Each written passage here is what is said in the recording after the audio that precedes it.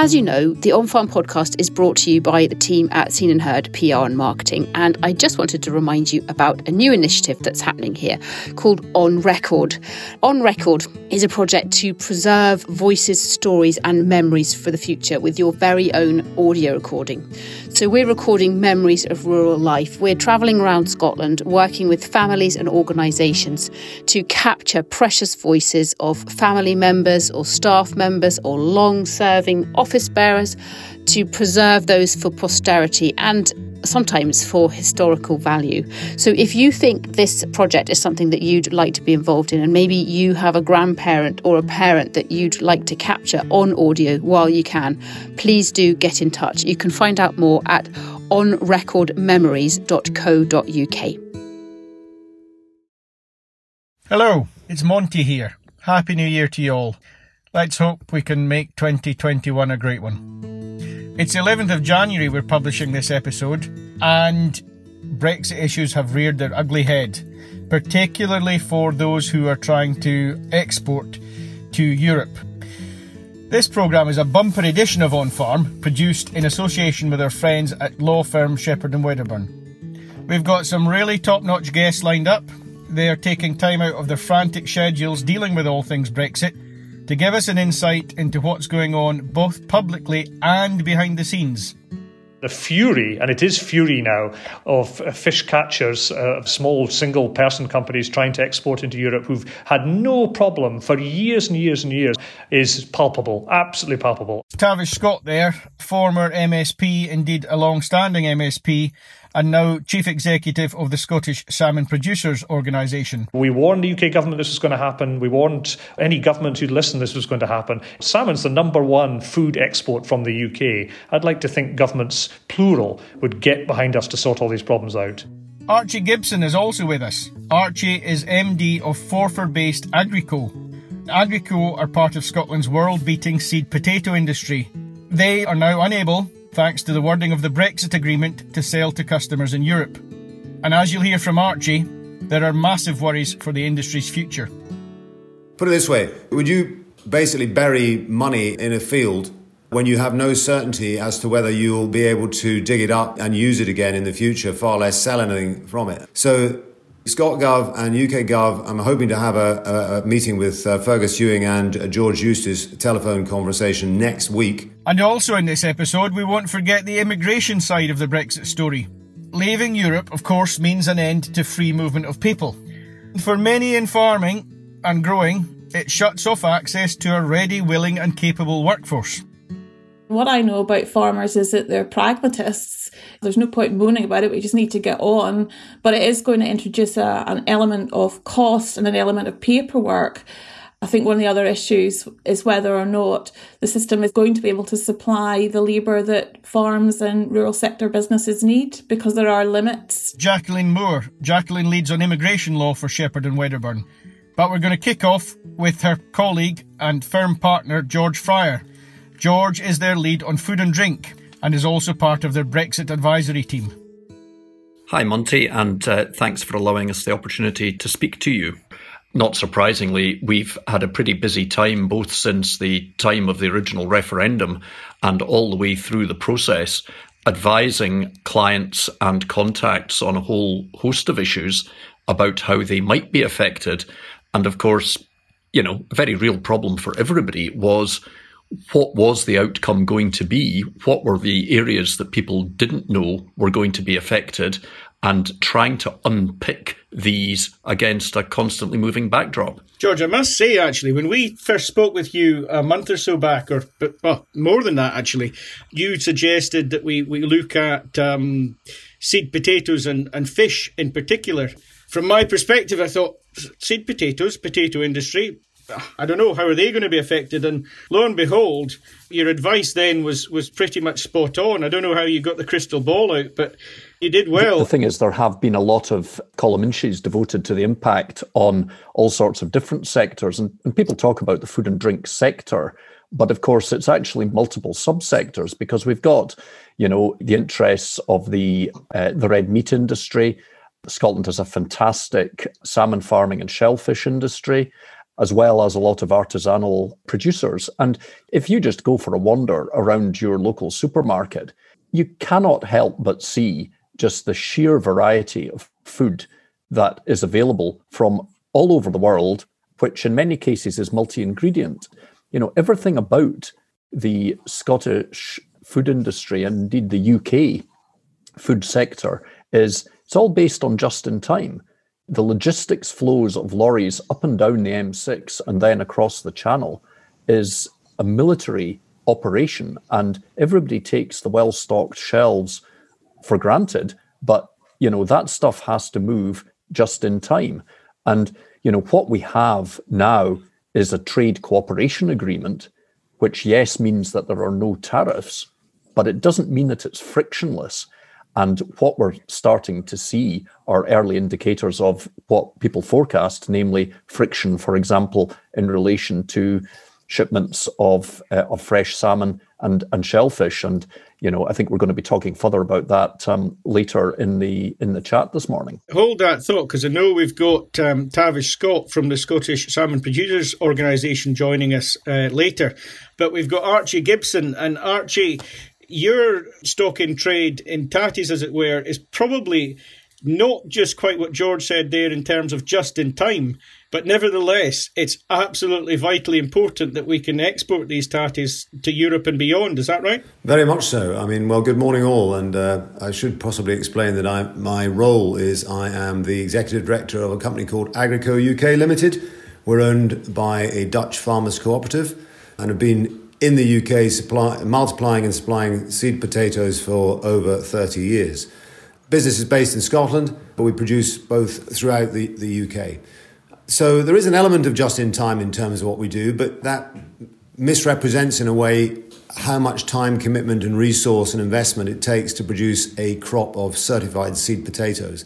It also possibly doesn't give the sense of how interconnected it is with big business, with what happens in the supermarkets day to day, and indeed the regulatory environment around that process. So it's quite a complex organism, and I think from the outset, which is why this prohibition as it stands at the moment on certified seed potatoes being exported into the EU is so frustrating, is that there is actually an infrastructure already very much well established and well connected in terms of lines of communication to sister authorities on the continent and throughout the United Kingdom to regulate this process. It's a complex animal, and I think possibly that is not seen by the public. Well, it's definitely not seen by the public.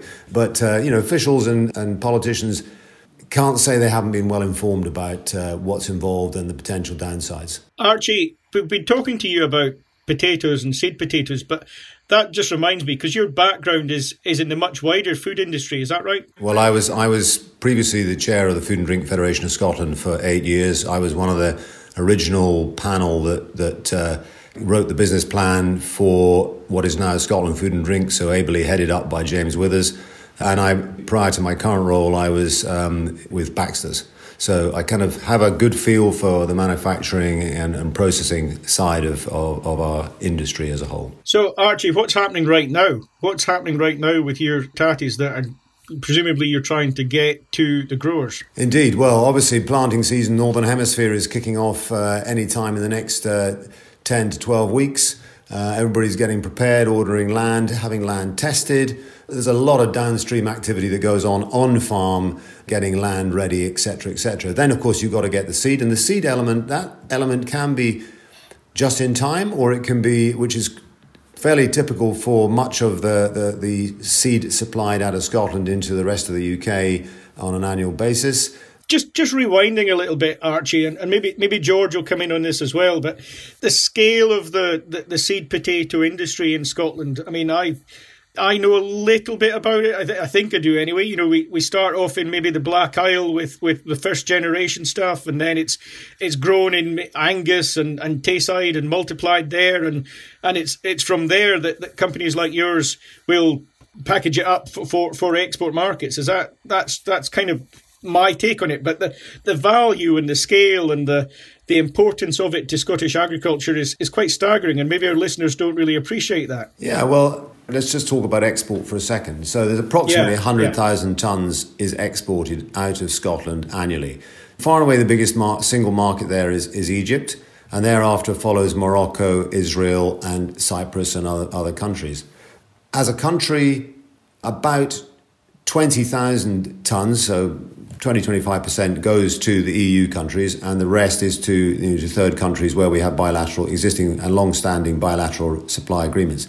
It's probably fortunate, Archie, for you that for your largest export market, there is an Egyptian trade deal, because otherwise, presumably, we would have the situation that the UK would have been having to negotiate afresh with Egypt. And no matter how willing people were to move quickly on that, you could miss the window for the export season for 2021. Very much so. And I think there is also a high degree of pragmatism shown by these importing countries, the Egyptians, the Moroccans and others. They, particularly the Egyptians and the Israelis, have always sent, for example, inspectors to Scotland annually to check on quality and make sure that it complies with what's called the order, which comes out of the Egyptian authorities every year. And actually that has worked well over the years, in fairness. Yeah. If we take that back, though, to the position as we now understand it, so that with the EU, there is no provision in the trade agreement to permit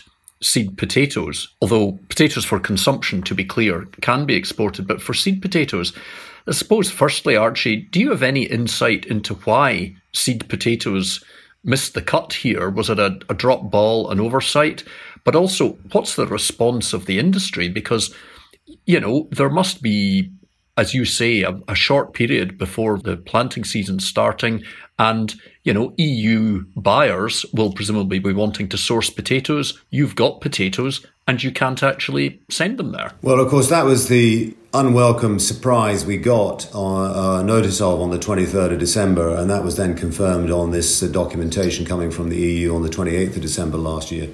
I guess, call us cynics or whatever, but the industry generally said, you know what, we're not going to sit around and assume that it's all going to fall into place comfortably and logically. So in many cases, for example, Agrico, we made sure our exports to the Canary Islands were largely delivered before the end of December, and indeed there's some stuff that's in transit now, which is picking up a bit of extra paperwork, but we're on top of that. Archie, just kind of summarise then, where are we on this?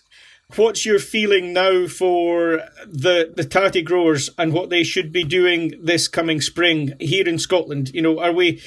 Are they going to be planting the same crops and expect that the market's there for them later this year? Well, the short answer is we won't plant the same crops unless a solution is found to this. Put it this way, would you basically bury money in a field when you have no certainty as to whether you'll be able to dig it up and use it again in the future, far less sell anything from it? And the answer is it can't make sense for farmers or businesses to plant area with good intention of supplying future customers that we might be denied access to. So ScotGov and UK Gov, I'm hoping to have a meeting with Fergus Ewing and George Eustace, telephone conversation next week, as early as next week, with a view to putting in front of the COPAF committee in Brussels, which is one dealing with plant health, on the 28th, 29th of January, to try and get third country equivalents for certified seed potatoes restored.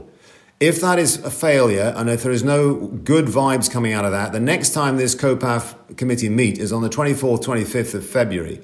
That would be the last moment when, frankly, the Scottish industry and the UK industry more broadly could be reassured as to whether they should plant or not, as the case may be. We also, at that point in time, would need a clear undertaking from the UK Gov as to whether or not they were going to, frankly, prohibit imports of seeds coming in from the near continent in the end of this year, beginning of next year, because there are decisions for farmers on the continent as well. So my final thoughts on this are that was it the Commission's intention to damage SMEs and in many cases some individual farmers who happen to have a good, well-established export trade for their certified seed where it's in demand? Was it really their intention to have a go at the wee guys? I can't believe it was. I think it's anomalous that, we've got to this stage It's shameful that, it's been buried in Annex C of the Border Control Protocol, along with weapons of mass destruction, explosives, ammunition and fisheries. It's a nonsense, and it can and should be sorted out. And I think, Archie, surely everybody would hope that people would recognise that there is a lose-lose situation here. The challenge must be to make sure that it's dealt with in an objective, scientific way, rather than running the risk of being hijacked by politics, because, of course, the danger of retaliatory action in relation to importation of continental potatoes is that that's exactly the kind of tit-for-tat ploy that people would not want to see happening, because then it might escalate or get coupled with something else, which nobody would presumably want. Guys, hold that thought. Hold your thoughts on tatties. Hold your thoughts on chips. We're going to the Fishman now. Tavish Scott, I'm delighted, has joined us. Hi, Tavish. Can you just give us a little bit of an introduction? And you've just rushed in from a meeting, and tell us where you are and where Scottish salmon producers are at the moment in terms of Brexit. Well, you need tatties with fish. You're absolutely right, Monty. That's a starting point for all of us. But I've just off a number of series of calls this morning with both governments, both in Scotland and in London, about the difficulties we're having as a sector, and the whole seafood sector is having, in exports into the EU or into European countries. And the issue is really that because the deal was signed so late in the day, no one has had a chance to test the export systems prior to them all going live. So we're basically running from live on day one. And I have huge sympathy both for the regulators in the UK and particularly for the freight companies, who are massively up against it, trying to integrate their systems into a completely new arrangement. And thus we're all having enormous problems. It's a bit easier for salmon, because normally we're filling a 40-foot truck with just one product.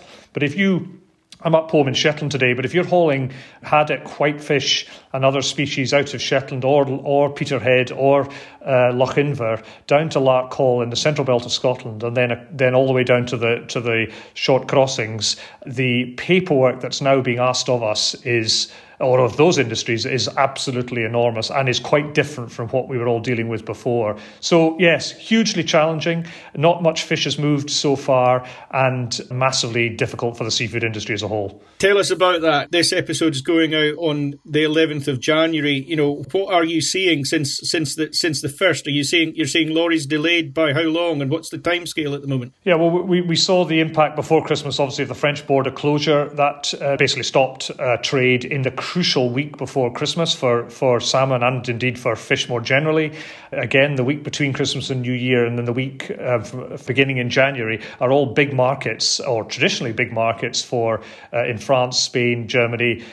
Those have been very limited indeed. We had some situations at the central distribution plant in the central belt of Scotland where pretty well no lorries moved at all, and therefore, certainly in terms of salmon farming, our fellows were basically not harvesting. They just left the fish in the sea. More difficult, obviously, if you're a whitefish boat out of Peterhead trying to catch, because do you tie up or what do you do? You've got quota restrictions as it is, so just enormously challenging. And I think by the middle of January, it'll be make or break, because if we can't service the market in European terms from Scotland, our good friends in Norway will seek to service that market. It is an international commodity. Other people around the world will seek to service the European marketplace, and that is not good news, obviously, for British exports. Just give me a feel for this, because I'm a sheep farmer, and I know that, I've got to produce lambs to spec. And if the lambs are out of spec, then, the market's not quite as lucrative for them. You say, you could leave salmon unharvested, but leaving salmon unharvested, does that put them out of spec as to what your buyers require? That's a good point, Monty. I mean, my daughter runs our sheep farm at home in Shetland, so I'm very familiar with that line of argument. The bottom line is you can leave fish in the sea and feed them less. It's just the same as your ewes putting condition on before lambing time. We can leave fish in the sea and not put so much condition on them. But at some point, because they're still growing to some extent, colder water, of course, at this time of year, so slower feed conversion ratio factors, we can slow the process down a bit. But ultimately, our guys make money by selling fish into the premium marketplace in Europe by producing to a premium, producing to a specification. And we're obviously very, very close to what that specification needs to be. That's how we service the customer. So we can't let this go on. And we explained this in words of one syllable to every minister who would listen, from Michael Gove onwards in the run-up to Brexit.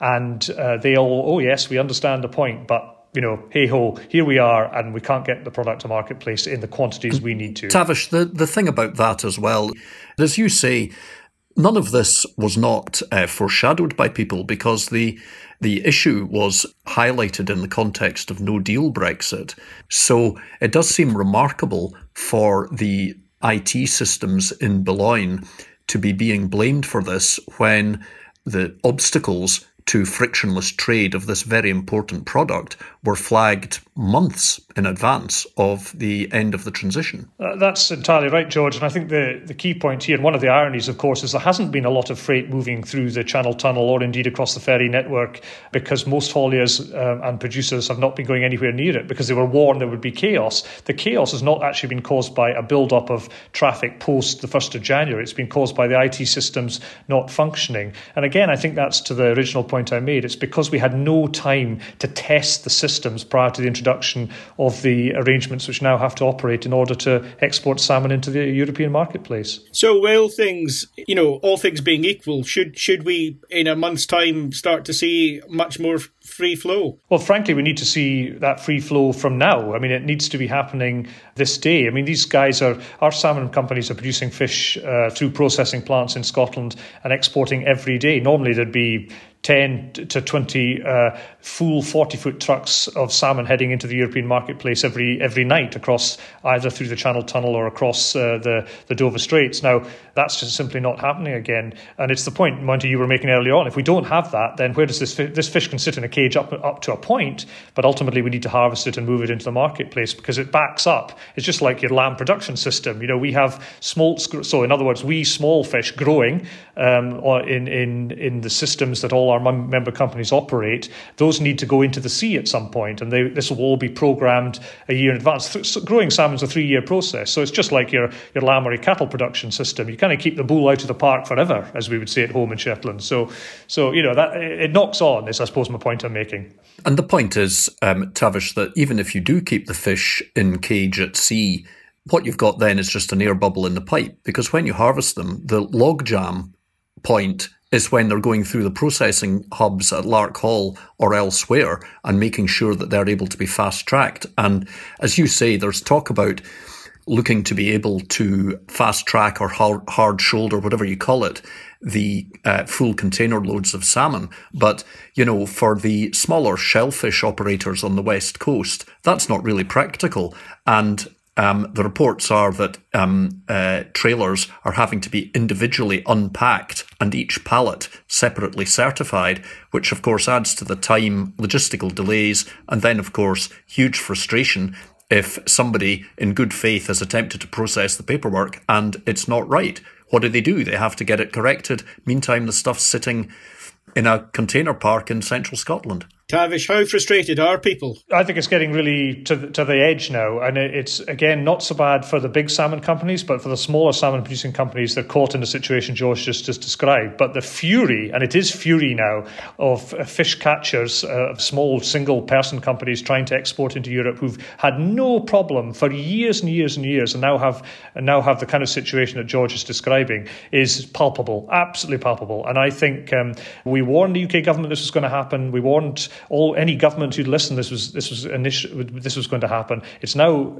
happening, and if the freight companies withdraw the groupage arrangements, in other words, putting different cargoes together in one lorry to get them into Europe because they simply can't cope because the paperwork won't work, the IT systems won't work, then we as Scotland /UK will not service as marketplace. Then that's it. Then they'll find the product from elsewhere, and that's a disaster for UK exports. Salmon's the number one food export from the UK. I'd like to think governments, plural, would get behind us to sort all these problems out. Archie, you're listening to this. You're guys sharing this fury. Tavish says fury. Is that what you feel in the tatty world? There's huge frustration, Monty, and Tavish is absolutely right. And it's an interesting little anecdote here, but One of the things that impacts on all this is our absence of adequate infrastructure. We talked about computer systems not being up to the task, not tested properly, not bench checked, but also plug-in points for reefer containers or lorries. If you open a lorry up, that lorry has to keep running, burning carbon, in order to keep the refrigerating unit to temperature, to keep the product safe. Meanwhile, everything's pulled out, checked against its stock, against the inventories and paperwork and the rest of it, go back in. In the case of potatoes, so we were exporting to the Canaries before Christmas. There was such logistic nightmare around availability of reefer containers. When they were available, they were in the wrong place. There's partly a COVID thing, partly a Brexit thing. In some cases, containers were sat on the quay, not plugged in. So we had consignments that basically get CO2 poisoning. They have no air refresh, too long. Those seeds will not germinate. They are living, breathing organisms. So our product's been ruined. And you put that on the value of a sea fish or a salmon or whatever marine product it is, and the value starts going through the roof. And it's bad for seed potatoes, but it's really bad for fisheries. George, these things, from a legal point of view, really, from Tavish and Archie, what we're hearing about is red tape, bureaucracy, and computer systems holding things up. What do you think your clients should be looking at in terms of, trying to get through this red tape and trying to make sure that business can flow? It's enormously challenging for them because until very recently, all that any lawyers or business advisors could do was say, you are going to have to prepare your systems and do logistics and operational planning, including contingency planning for these eventualities. But because the overarching structure of the agreement was not then known, so the shape of the agreement was like an amoeba. It, changed in different directions all the time. You couldn't specifically say, right, we now have a set of rules. This is what you have to do. You were having to give people either ors. Well, if you end up with a no deal, we were giving people advice on how they would deal with ensuring compliance with EU food laws, but looking to have appropriate, if possible, second source shipping arrangements, alternative points of entry into the EU as opposed to using the Channel Straits. These seem like superficially attractive and, if I may say, politicians' answers to the problem. But the reality is that there is only so much capacity available. It isn't practical in short haul to transfer Scottish salmon or shellfish products by air. The way the logistics industry has been set up in partnership with the production industry is refrigerated vehicles. And it's back to my point at the beginning of the chat, just in time. And with perishable food, you have to be able to know that it can go point to point in about 72 hours, not sit for 3 days at Dover. Tavish, just in time, you want to come in on that? Just the observation on George's point that obviously we export a lot of salmon to the United States of America, to other countries around the world by air freight through Heathrow. Heathrow is an enormously important hub for us. One of the other aspects that's curtailed or made that challenge more acute is COVID, because airlines are obviously in the financial straits they're in. We don't have so many flights we can use. There's much less freight capacity both across the Atlantic but also around the world. So that's another factor. Thus, the European market's become even more important for salmon than it was prior to COVID happening, and thus the problems that George is highlighting have become more acute. And I just make the other point. Two of our companies are multinational companies operating round the globe, £3 billion turnovers across their whole operation. These guys do trade as with their eyes closed, and yet they're running into problems here in Scotland, out of the UK, into Europe, which aren't happening around in other parts of the world. That's why there's so much worry about what's going on at the moment. Can you just give us a sort of indication? Do you think that these sorts of companies might well pull out of Scotland and pull out of UK waters if there's going to be such problems with them reaching market? Well, we've had one company, Grieg Seafood, who are a Norwegian business, pull out of their operations around the coast of Skye and in Shetland to concentrate on their Canadian and Norwegian operations. That happened just before Christmas. Now, in public, they said that Brexit was not part of that calculation. It was much more an operational and investment decision by the business. business. But privately, I think most of us take a view that Brexit was a factor.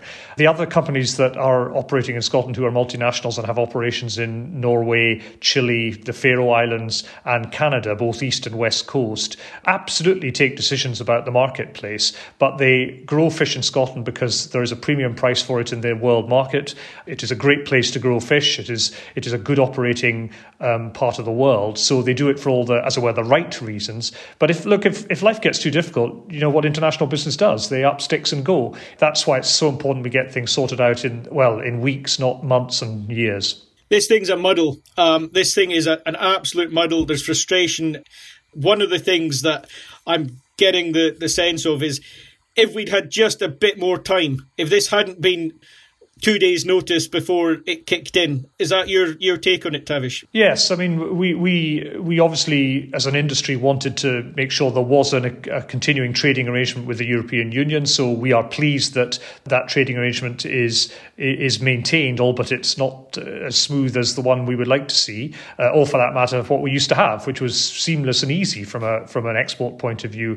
But your point, Monty, is bang on. The real problem we've got is this was sorted out on Christmas Eve. You know, I don't know how many times I heard ministers say this was going to be sorted out very easily in October, if not earlier than that.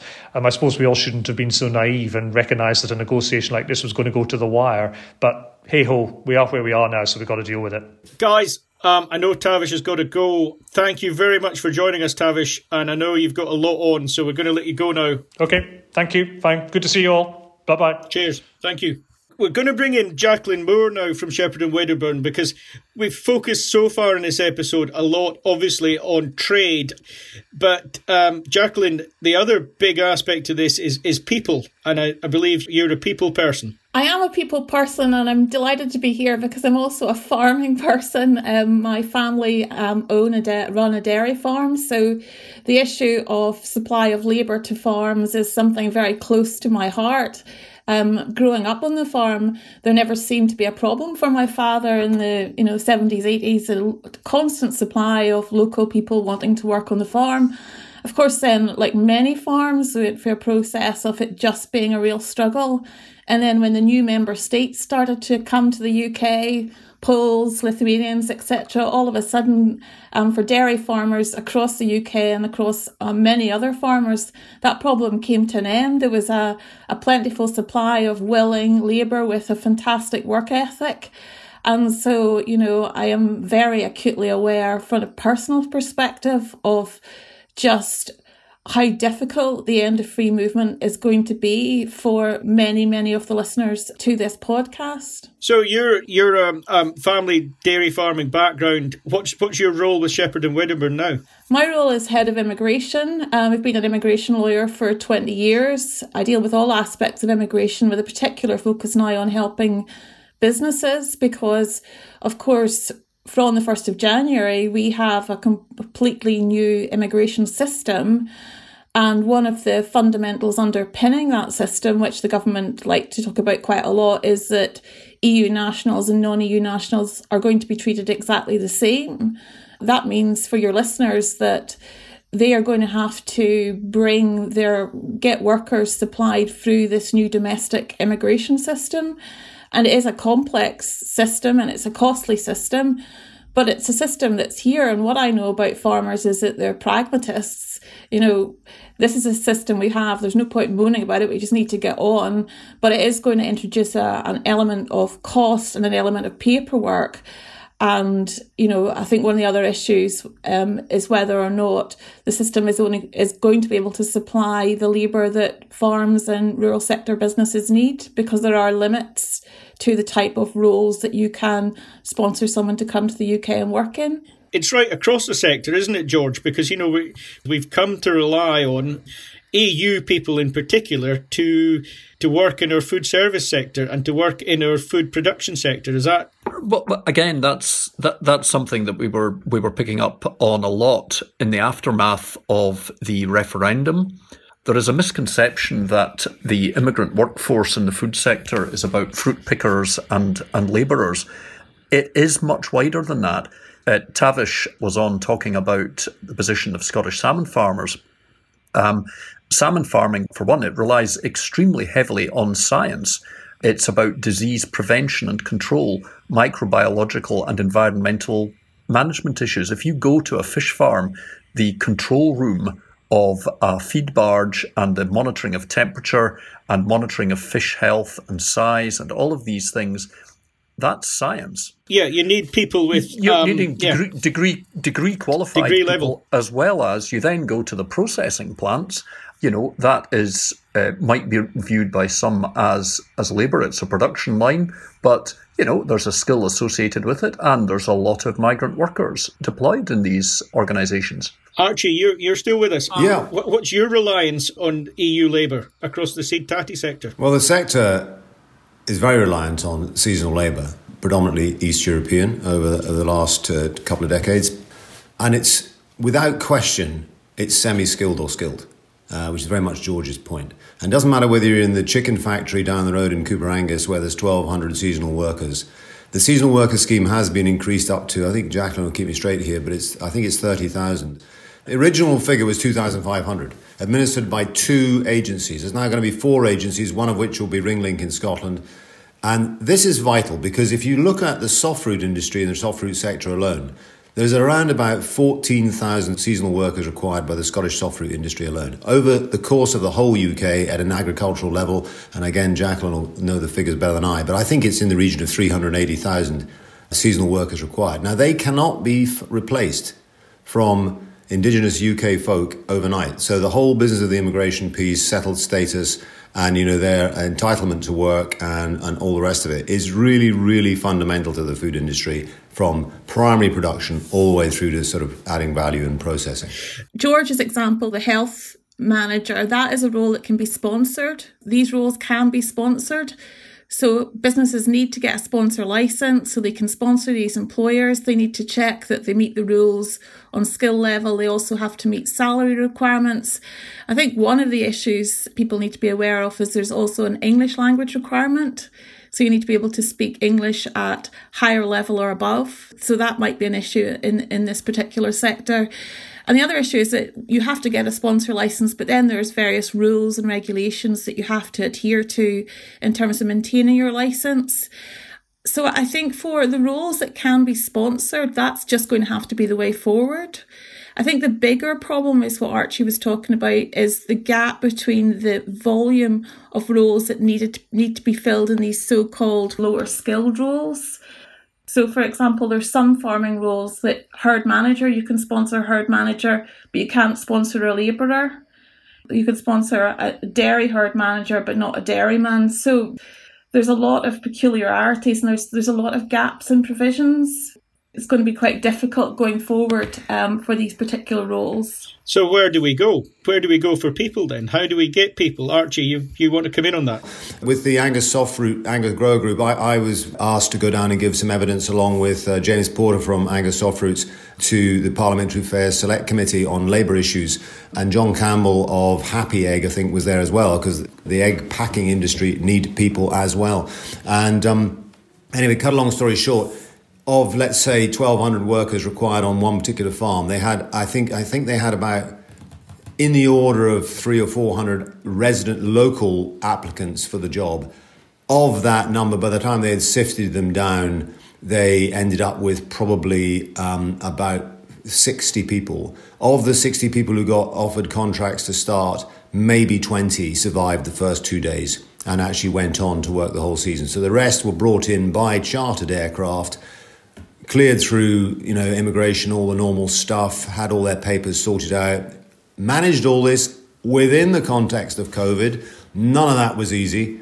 And, got the crop recovered and sold and presented into the supermarkets and sold supplied for consumers to purchase. So, it was a hugely complex undertaking and all added cost. Is it all going to be as complex again this year, Jacqueline? There's not going to be change on this anytime soon, but I think we have seen a massive uplift in the numbers for the seasonal workers scheme, and having dealt with working with the Home Office for 20 years, I think what's really important is that the lobbying continues, because I think what will happen is that there will be schemes like the increase introduced over time, I mean, the Home Office have been told, this evidence has been given time and time again by Archie, by James Porter, by various people in the industry, but it just takes time.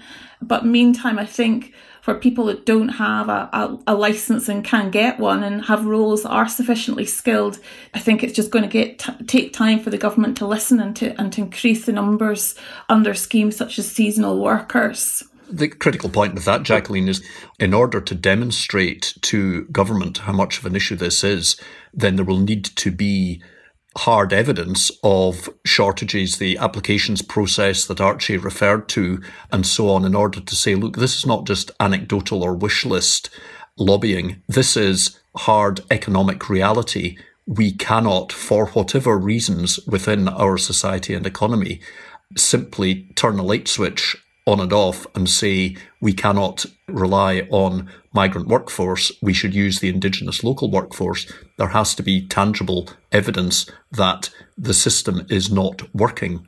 Absolutely, and I think it's on everyone's shoulders to try and to keep that evidence and to feed it in to people who are representing people in the industry, so that it can go before the Home Office, it can go before the appropriate select committees, and the right decisions can be made, because that is what we get back from the Home Office, and points like this will show us the evidence, prove it. So that's absolutely critical and key. I normally like to wrap these discussions up on a sort of positive note, but given the situation, that's not going to be easy. But I guess this call for action is as good a point to sort of end on as we can.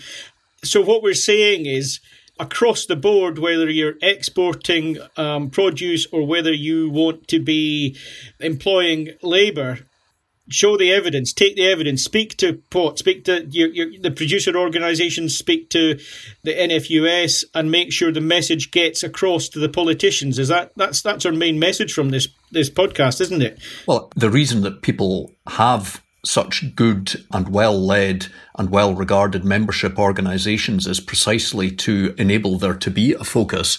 But an observation somebody made to me was that the trade agreement was not the beginning of the end, but the end of the beginning. And that's what we've got to appreciate. There is now a new relationship with the EU in trading terms. And what we've been talking about this morning in relation to potatoes and salmon and so on, these are technical barriers to trade. They're not tariff barriers. What we need to work with is the elimination of technical barriers to trade, and in particular, operational or systems barriers to frictionless trade, because the ideal is frictionless trade, which of course is freedom of movement of goods and services. But we're now in a different environment. We just want as few obstacles as possible to keep food products flowing smoothly, efficiently, and profitably. Yeah, one last thought from me, Monty, would be that we've seen through Scottish Development International some useful work done to highlight the quality, produce, provenance, all those positive attributes associated with premium Scottish products, not least whisky, who are the past masters of doing it. Salmon, we've talked a lot about, quite rightly. We need to see more of that at a UK level. For our quality hallmark, if you like, we need government support, we need government complementary managing standards and tolerances and all the rest of it. If UK government is serious about finding these new markets, then we need to see far more effort across the spectrum, whether it's lamb, beef, potatoes, or whatever it might be, in order to open up new opportunities to replace what we're going to lose potentially through the EU, through extra complexity, more burdensome documentation, tariffs, etc., etc. I can see another on-farm episode sometime in the near future looking at other avenues to trade and trading with the rest of the world. We've focused a lot on Europe here, obviously, and Brexit, but I can see something else in the pipeline. So well done, guys. Thank you very much. I really enjoyed that chat. Massive thanks to Shepherd and Wedderburn, to George and to Jacqueline, and to Archie, and obviously to Tavish, who had to run off. But yeah, well done, guys. Thank you. Thanks, Monty, for the opportunity. Thank you. Well, goodness me, folks, I thought I had some worries on the sheep trade going forward, but I'm glad, if that can be the way of putting it, that I'm not in seed tatties or seafood. Anyway, onwards and upwards, and I hope you've heard that call from our guests, and again reiterated by me, to bring any issues that you face to your industry organisations. Try and bring them to the fore. The more that the voices can be heard and problems raised, hopefully the more attention can be paid by the powers that be. As you'll know by now, with these episodes, we always try to say thanks to everyone that we spot sharing and talking about On Farm on social media. We're always grateful. It's so helpful in spreading the word and letting people know that we're here. If you've enjoyed this episode, please share a link, please recommend us, please shout about us via your own social media channels. So, this week, or rather for last week's episode, thanks to Beth Wells, Ruth Ann Baxter and Craigie's Farm. And to regular tweeters and huge on-farm champions, Philip Skuse, John McInnes and Jock Gibson. If I've missed you out, sorry, I apologise. Please make sure you tag us, particularly on Twitter, at @on_farmuk. That way we've got a chance of spotting your posts. Next week, it'll be Anna with you. She'll be taking another look at Agri-Co-op umbrella organisation SEOS, and particularly focusing on how Scottish farming can help in the fight against climate change. Anna will see you next week.